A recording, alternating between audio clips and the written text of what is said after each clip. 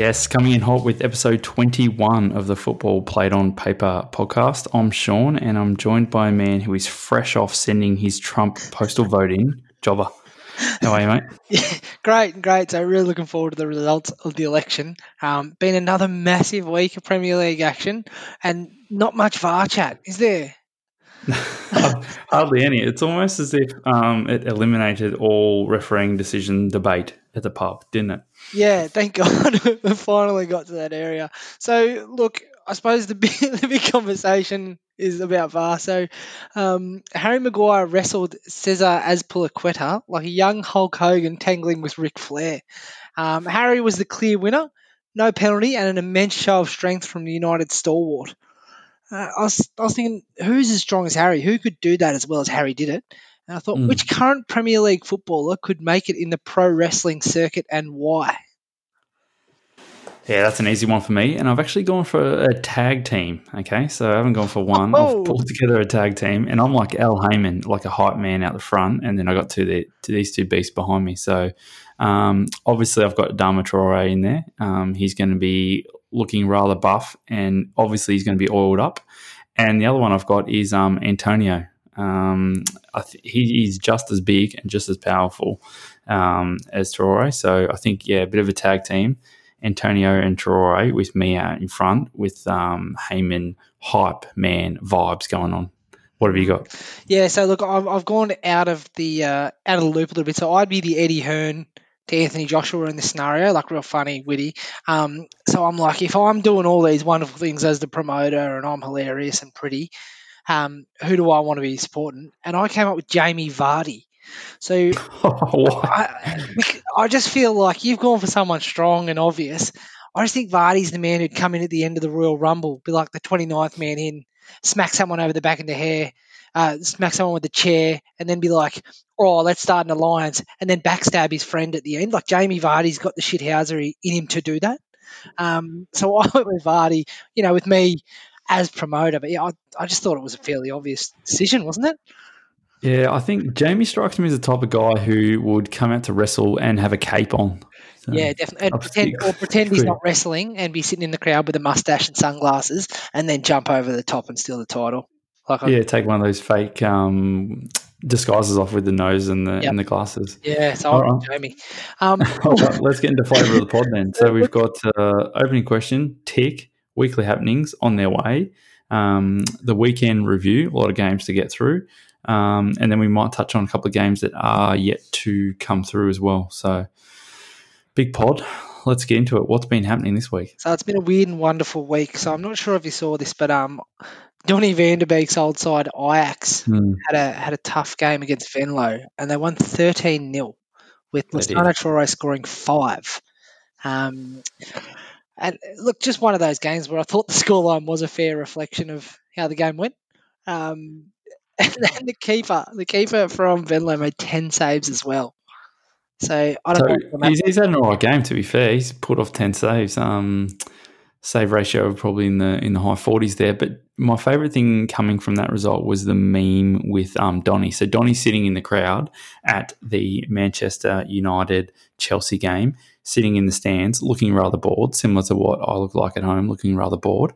And then down the bottom, they just had, when you're watching Fred and McTominay run around while your old team's winning 13-0, thinking you could have made it 18-0. Yeah. No, look, I'm sure Donny's enjoying himself. But, look, yeah, I think there was 8 goals in 22nd half minutes or something outrageous. Like, when you see someone go up 5 or 6-0 and you're like, oh, that's terrible.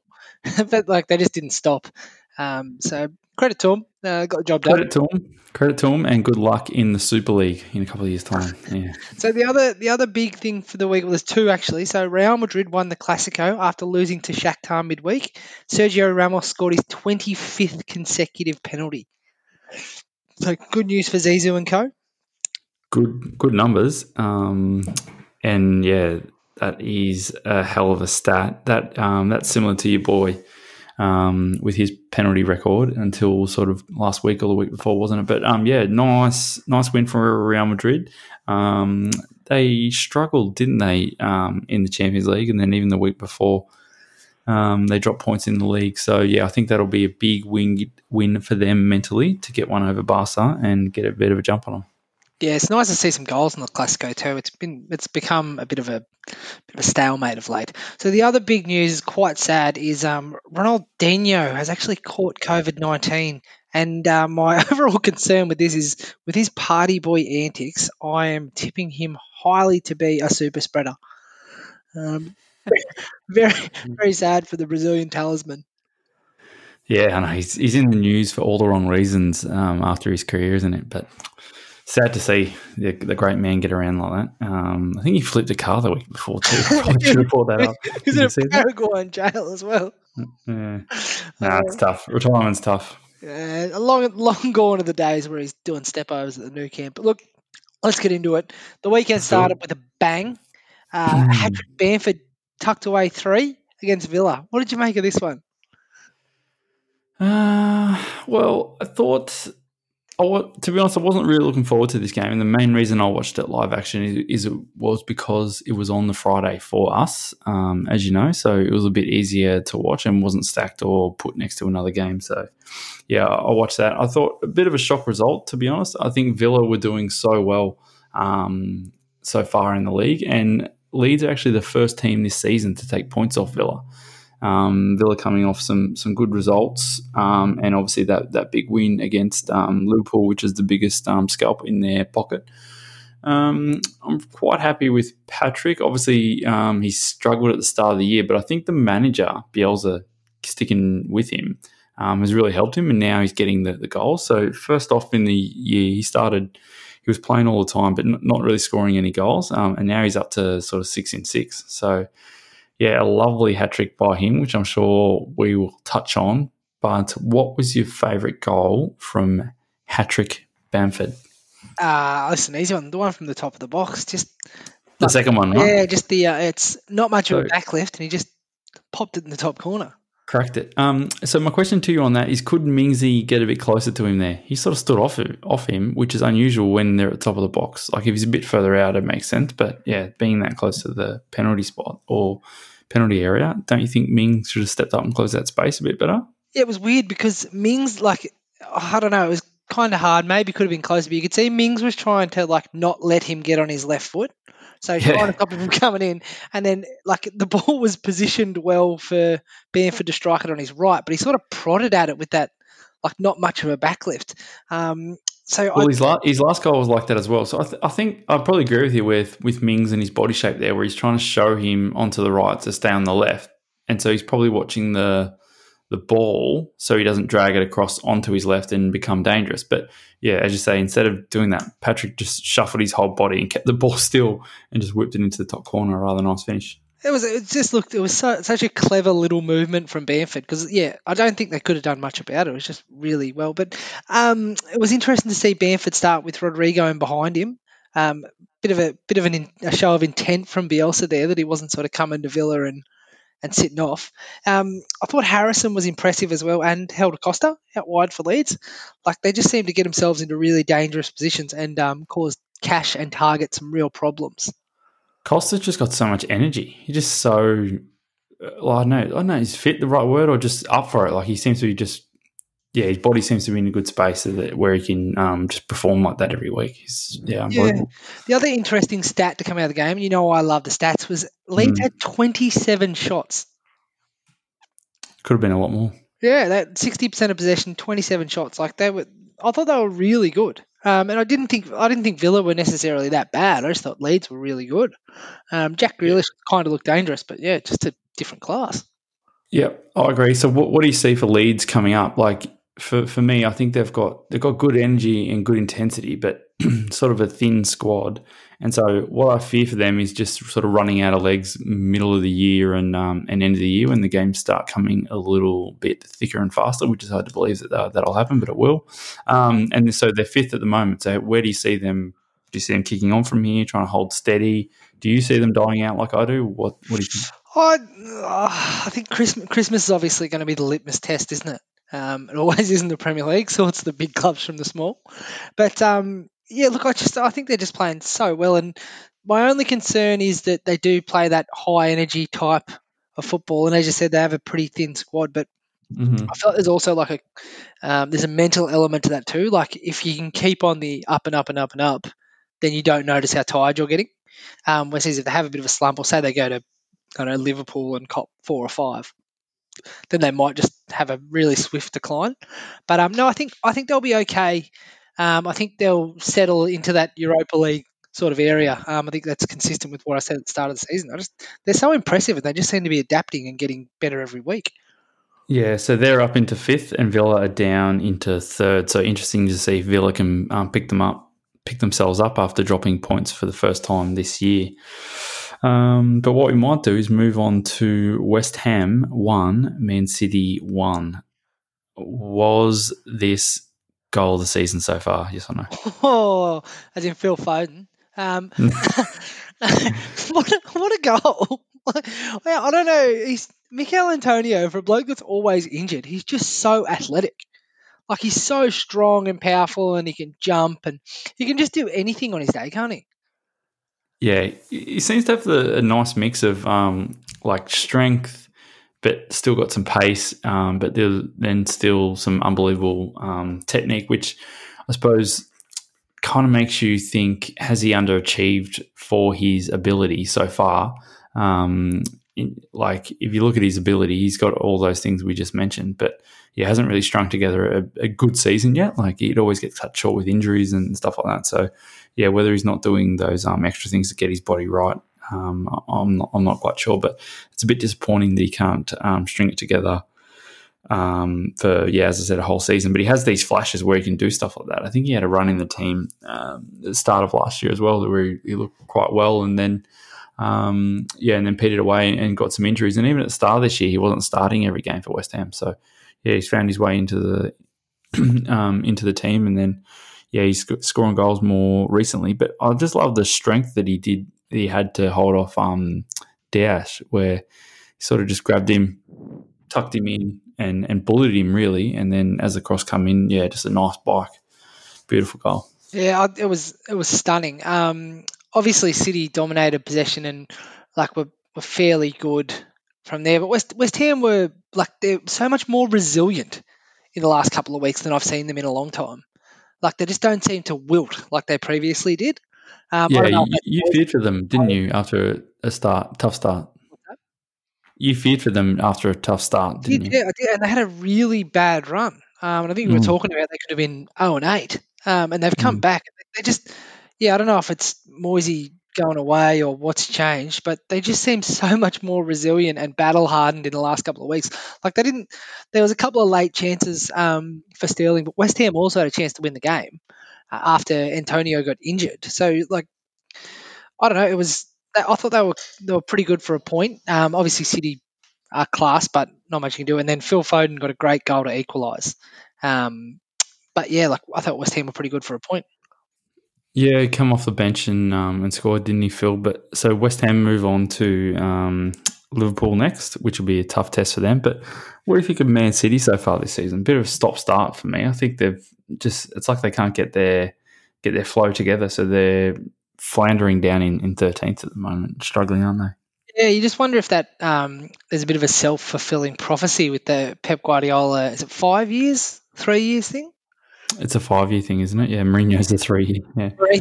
Mourinho's a very quick 3 years, and the third year is a very, very rapid decline. But I wonder if it's a self-fulfilling prophecy now that City are almost believing that Pep's magic's worn off, or is he just tired them out and they're just sick of it?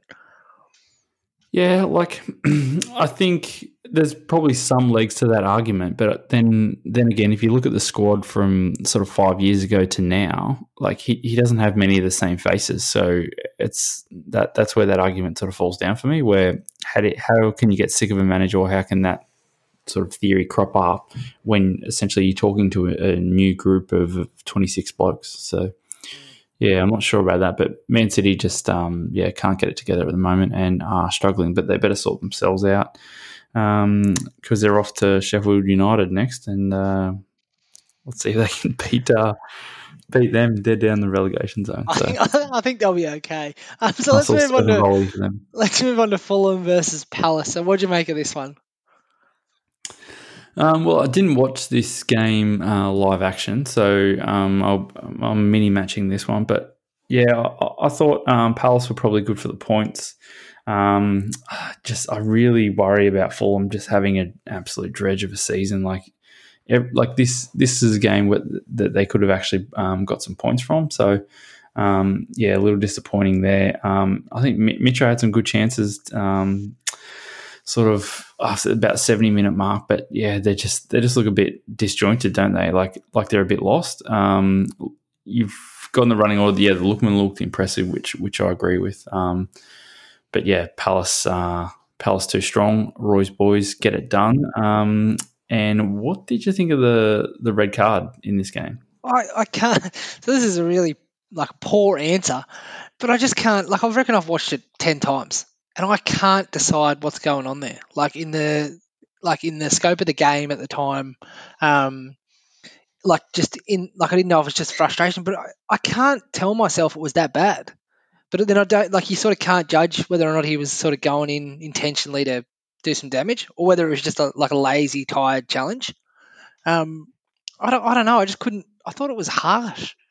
Did you? See, I thought it was a red. It wasn't even live, I think, or not live, but when I watched it for the first time, I thought it was a red. So Yeah, well, he got a red, but yeah, no. did. Fulham, great goal from Tom Kearney, but back to Fulham's woes. They were a lot more comfortable in this game than they have been, but they just don't have the quality. Lookman and Kearney probably look the part, but outside of that, they just look like they're going to concede. Loftus Cheek, I don't think he's the answer either. And Mitro seems to be really struggling in front of goal. And if Mitro is struggling in front of goal, it's sort of, unless Lookman's scoring, it's going to be hard for them to get goals. It's going to be a long year. So, do you make a change if you're on the board? Do you move Scotty on, or do you keep him? What do you think?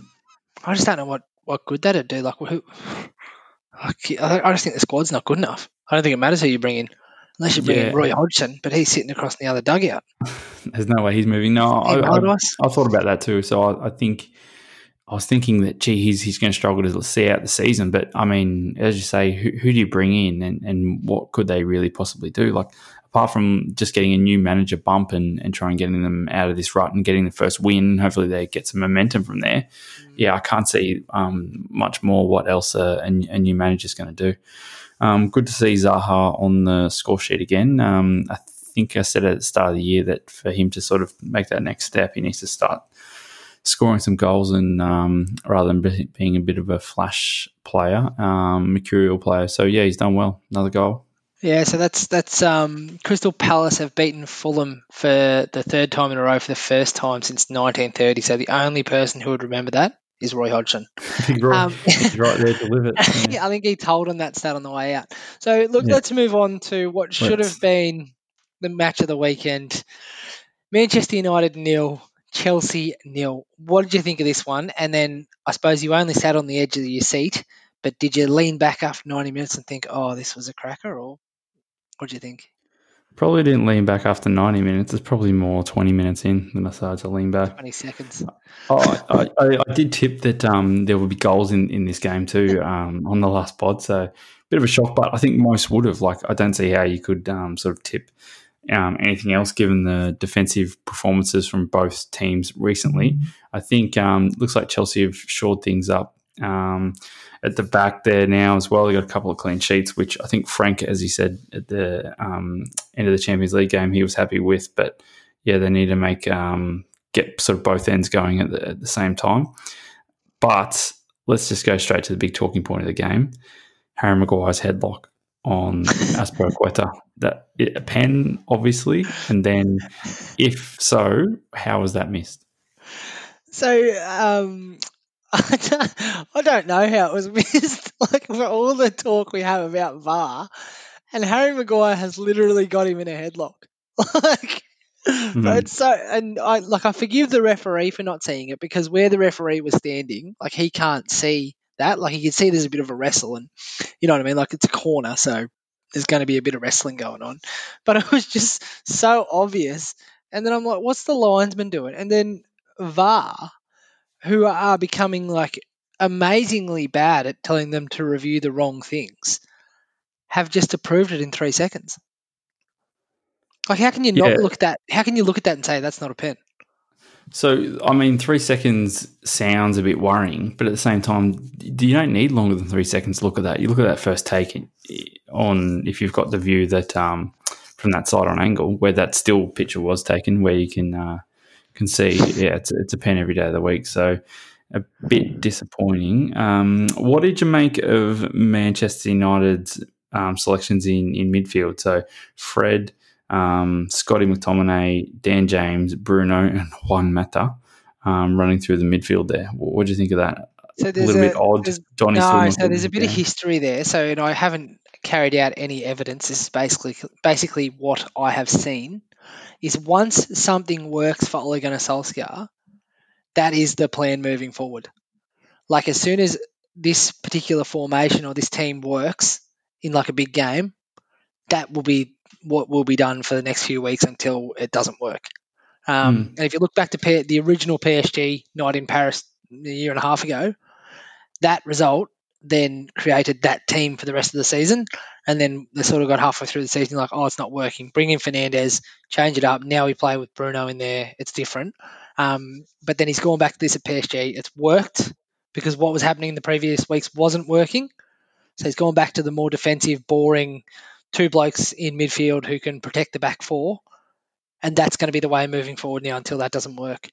But like, you look at the bench, and if you're Mason Greenwood, Edison Cavani, Paul Pogba, Donny van de Beek, like, what's going through your head? You know you're better than those players. Dan James is awful. Like, how can you? Yeah. You play Donny van de Beek in the same position, and he'll do it better. Oh, I don't know about Donny playing as a more He's a footballer. He'll genuine figure it wide. out. Yeah, he will, and he'll play it differently, just like Matcha does on the other side. But I think as soon as Martial goes out of the team, you need to move Rashford through the middle. As soon as you move Rashford through the middle, opens the spot out wide, which is now where Dan James is playing. But yeah, I probably agree. He can probably shuffle things to get in a stronger lineup than he's rolling out, especially going forward. But there we go. And then on Chelsea side, obviously, we touched on Mendy coming in and Chelsea's defence, and they just look so much taller when he's playing back there. He made a couple of good saves. Yeah, but he almost played one in the back of his net. Did you see the pass? Yeah. Oh, shit. Oh, What about the one-on-one with Rashford? When he's one-on-one with Rashford. Great save. Yeah, you know what I mean? So he almost those go in against Kepa. Yeah. Oh, yeah, but he almost passed in the back of the net. But Chelsea, like, I thought Chelsea were, and it's not a criticism of them, but they were very negative. Like, the way they set up and like five at the back, they didn't come to win the game. They came to not lose the game, which I would have liked to have seen Ollie not do the same thing. Yeah, well, that's what I was about to say. I felt the same about Manchester United, though. Yeah, both teams look scared of losing rather than having any ambition to go and win it. I think. Yeah. Is that a sign of the quality of the managers and how confident they are in their own abilities? Probably, isn't it? Yeah. Well, like, Manchester United had the players there to get on the front foot. Like, the players that could have done that were sitting on the bench. Two of them came on. Like, Cavani came on, and you could see he was very keen to get on the score sheet, like, straight away. Pogba was very keen to get the team moving forward, whereas the other guys, it just seems to be trying to not lose the game. Yeah. So me and you stay in 15th and are off to Arsenal next, and Chelsea go down to 9th and are off to Burnley next. So should be able to get it done there, but we'll see. All right. So Liverpool 2, Sheffield United 1. What did you think? Yeah, I've got down here. Well, let's cover the pen first because that was so early, wasn't it? So, Are you saying pen for that? And if you say no pen, are you thinking because he got the ball or because it's outside? What do you think? I thought it was outside the box. Yeah, like, I think that line was like a little bit misleading. Like, they're saying it's on the line, it's a penalty now, but even then, it was pretty sketchy decision. Like, I wouldn't have lost any sleep if he didn't give the pen. Yeah, so I thought it was in the box, but it wasn't a pen. Like, he gets it's one of those ones that we spoke about. I think we had it in a group chat where it's a tackle, but then his momentum or where he's going next then kicks him. But at the end of the day, he got the ball first, and it's football. Someone's going to get kicked believe it or Yeah, not. So so yeah, sick of this. I'm no pen. I'm no pen because of the tackle, and you're no pen because you think it's outside. But yeah, I've got down here just the character of Liverpool to go behind and then just come back and win. And I was watching that game, and I didn't feel as though the game was going any other way, to be honest. Sort of from the 10th minute forward, I always felt that Liverpool were going to get back into it. So good character by them. Once going behind, I thought they did rather well. Did you see the Mo and Mane incident where Mo Salah was through, sort of dinked it and clipped the post, and then him and Mane had a bit of back and forth? Oh no, I didn't see that. No, I saw him hit the post. I Yeah, didn't so see cracks starting to appear. So after he hit the post, he sort of put his hands on his head and then Mane was standing there with his arms out, and then he said something to him. And Mo turned around. They just had a little back and forth. Like it wasn't. I don't think it was anything bad or anything serious, but I think if it takes the next step and sort of goes to the next level, it could be, and it was something that's been around before, hasn't it? Where I think Mane didn't cut it back to Mo one time, and they had words. So interesting trouble there, but I think Alisson being back for Liverpool is obviously a huge boost. But what I'm not looking forward to is hearing about Virgil van Dijk being out every single Liverpool game from here on in. How many times have we mentioned that in comms? Oh my god! And even Memphis Depay with the T-shirt as well. I'm a bit like he's very good. Don't get me wrong, but could we please move on? But yeah, no, look, I think I agree with you 100%. Like even after Liverpool conceded, I just didn't think like I thought they could have won by a lot more. And like they were just over the top for the whole game. What did you think of Mo Salah's disallowed goal? Well, it's tough, isn't it? I'm probably happy with no goal there. What do you think? Yeah, I think that one's like offside seemed to be fairly clear now, almost too clear. But yeah, look, that was offside, but the finish was amazing.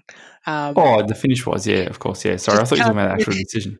and then he hits the post later on, so no luck for Salah. Yeah. But like, yeah, they were way too good, and they're up to second now.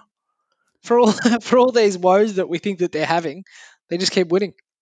Well, I think people have that perception, and you do as well, I suppose, is because they got battered so badly by Villa. But at the end of the day, even though they lost 7-2, they still picked up 0 points and moved on and won the next week. So, yeah, it's not really an issue, I don't think. Sitting in second and closed the gap on Everton, didn't they, during the week? So Yeah, so look, move on now to Everton. So they're now level on points with Liverpool on 13 points, but they lost to Southampton 2-1. What did you think of this one? Yeah, well, let's do the red card first. What did you think? Red card or not red card? Carlo was steaming He at doesn't the end, get angry easily, does he?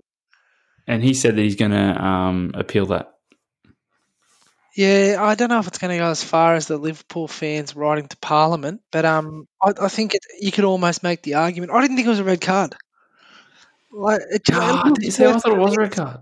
Mm. It just I know it wasn't deliberate or anything like that, but yeah, I don't know. I'm not angry it was a red card, but if I wouldn't be angry if it was yellow either because of the intention. Like as you say, he was running and didn't really just sort of put his hands up in the air. But yeah, Carlo was absolutely steaming at the end. What did you think of Ward-Prowse's strike? Oh, he's Smashed great. it. Yeah, he's great, isn't he, Ward-Prowse? He can hit a ball like not many. So no, that was the second goal. I No, believe. that was the first goal from a throw-in, and so that was the other thing I had where it just seemed like a tame situation. Southampton had it, on the side. It was their throw, and Everton just looked asleep. And a quick 1-2, Ward-Prowse was in, and hammer across the face of the goal to the back post. He can strike a ball, can't he? 1-0. Look, and then Shay Adams went ahead and doubled the lead, and then it was pretty much curtains, wasn't it? After that, like I couldn't see Liverpool, the other team. Everton. Yeah. I couldn't see Everton getting back into it. They just didn't see them themselves. Potentially, Richarlison's absence hurt him more than you'd think.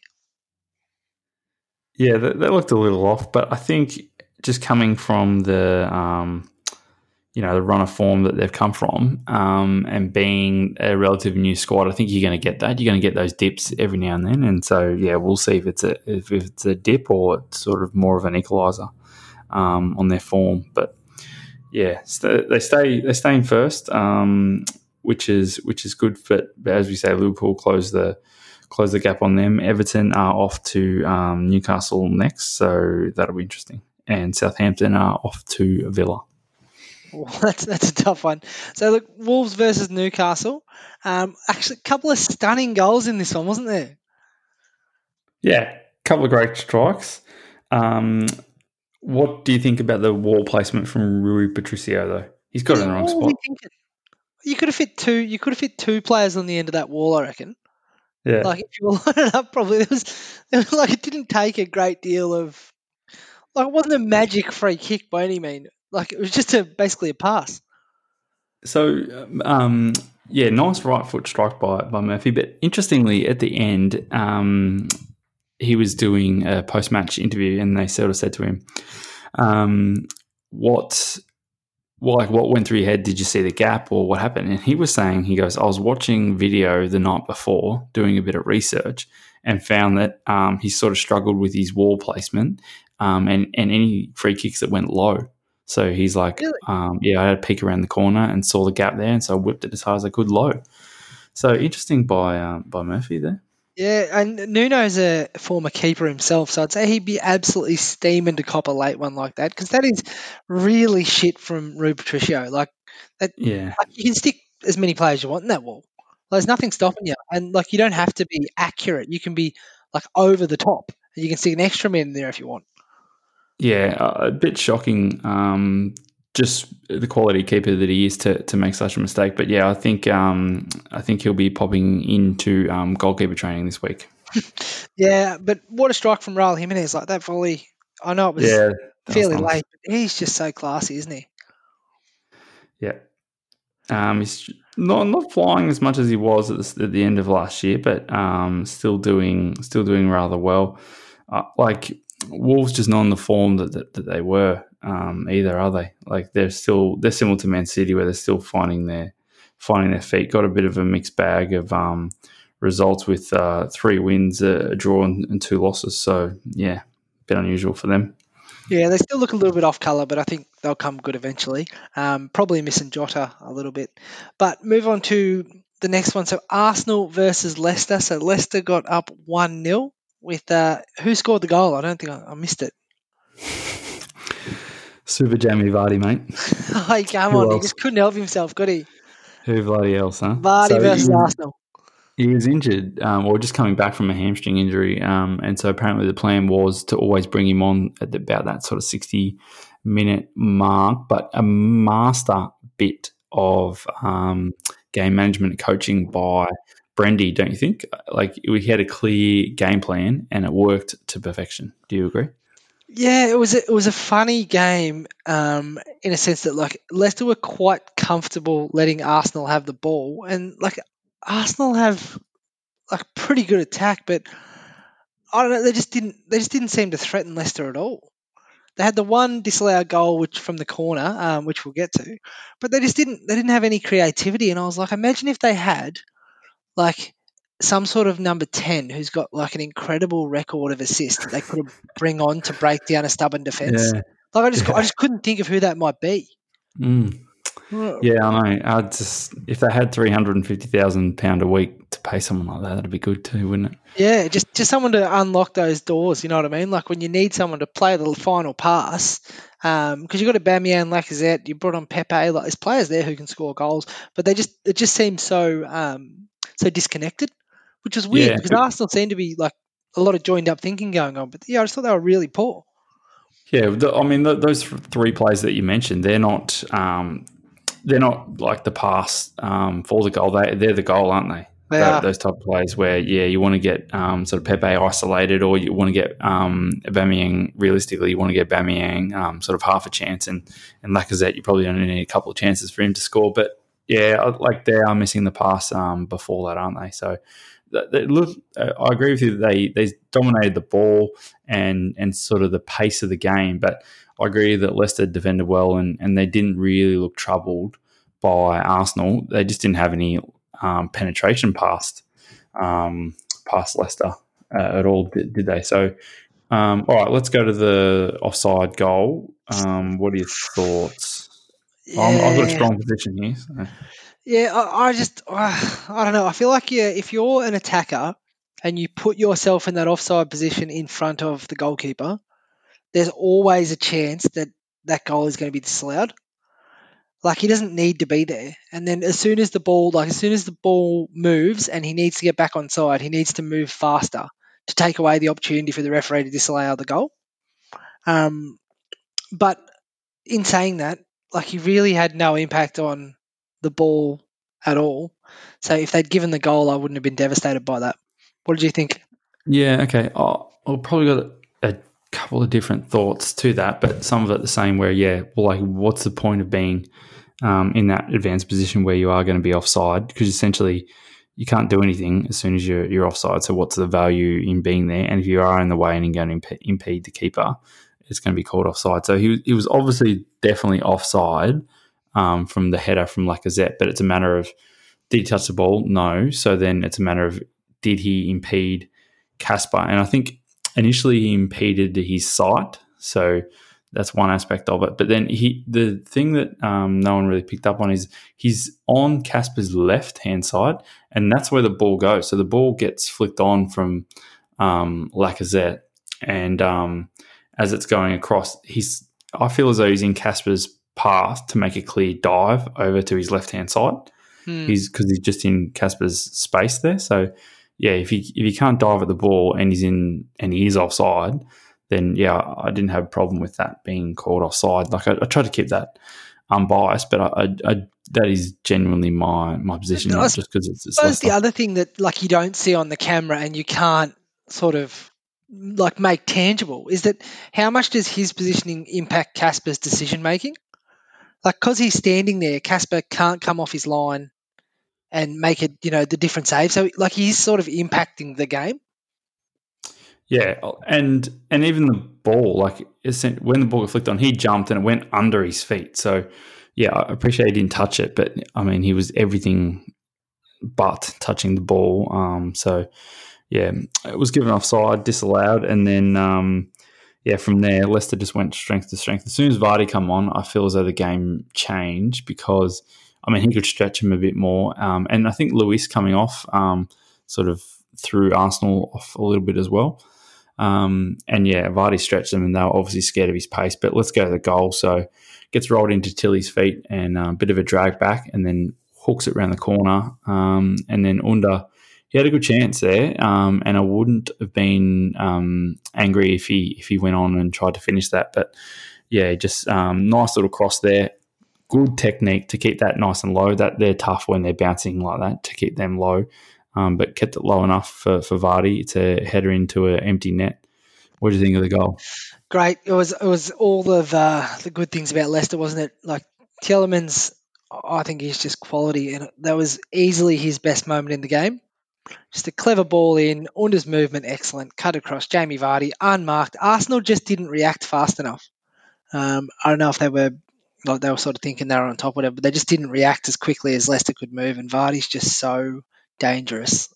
Like when you're moving fast and to a defence that's tired. Yeah, that's the difference between the two sides. Like Leicester have and had that cutting edge, whereas Arsenal didn't show any signs of having that cutting edge to break Leicester down, whereas Leicester had that. So Arsenal go on to lose their first game at home in 2020, which is a rather nice stat, I think, and goes to show how well. One other thing bugging me about this game was, should Hector Bellerin have been sent off? Do you think the 2 yellows? Yeah. Yeah. I just couldn't get my head around that. Yellow, I don't know. I couldn't get my head around how that wasn't another yellow card. Like it wasn't like a horrible tackle, but it was late, it was clumsy. It was obviously a yellow card. If he hadn't have got a yellow card, I guarantee he would have got a yellow card. It was a bad tackle to make if you're on a yellow card. That gets you sent off. And there was 3 Arsenal players booked and 5 Leicester players booked. So yeah, the referee wasn't shy about getting his cards out, but not on that instance. No. All right, so that's it. So let's move on to the two remaining fixtures. So Brighton take on West Bromwich Albion. Who do you like in this one and why? Probably Brighton. As I said in an earlier pod, I just think they've got a bit more cutting edge than West Brom. So, yeah, I think I'm going to go with Brighton, especially at home. West Brom obviously need a win. They are really, really struggling. But, Brighton 16th, take on West Brom 17th. So 6-pointer, do you think? Yeah, I think Brighton's, like, I know the table doesn't lie, but I think Brighton's position's a bit unfair to them, to be honest. I think they've been pretty good. They were good against United, good against Chelsea, just haven't got the results. But yeah, I think Brighton are a much better team than West Bromwich Albion, and I think they'll win this by a few. I just don't think I can't see West Brom staying up. Like, no matter how different stories I tell myself, like, I just think they're not up to it. So I think Brighton will win this by a few, and West Brom still winless. So, like, it's starting to look very tough for them. Only the struggles of Burnley, Sheffield United, and Fulham are keeping them out of the relegation spot. But 5 games Patching in, over there. yeah, 5 games in, no wins, 13 goals conceded. They really need this one, but I think Brighton will be too good for them. They do. All right. So the last fixture to round everything up is Spurs at home to Burnley. What do you think? Oh, geez, Burnley need some points, don't they? They have been very poor this season. Yeah, I don't like their chances, but Spurs are going fairly well right now. I think Spurs are up to, or they could go to fourth if they win this one. That combination of Kane and Son right now, I just don't think there's a better combination in the Premier League. Well, I think this game is going to be the game where all Spurs fans finally get to see that front three all together starting. So I think Bale might start along with Sonny and Harry. So, yeah, I think if that's the go, I think they could be in some real trouble there. Good Burnley time too. could be a battering. Yeah, got the 7 a.m. kickoff for all you Australian Premier League fans. So I would strongly recommend tuning in if that's going to be the front three of Spurs. Yeah, no, I agree. Should be a good game. Hopefully Daichi's boys can turn up and get some points because they desperately need them. They do. All right, what's next? What do you got next, mate? That's it. There's a bit of a lull there. No, that's it. That's all we got this week. How do they get hold of us? So if you want to get in touch with us, it's an email. So it's footballplayedonpaper@gmail.com. Facebook is Football Played On Paper. Instagram is @FootballPlayedOnPaper. Twitter is @FootballPlayedOnPods. Make sure you go online and give us a 5-star rating as well, because obviously I've got a family to feed. Victoria's out of lockdown too now, so I need reason to stay inside. Yeah, beautiful. Well, I'm off to listen to Out of the Rut and enjoy the football. See ya. Bye-bye.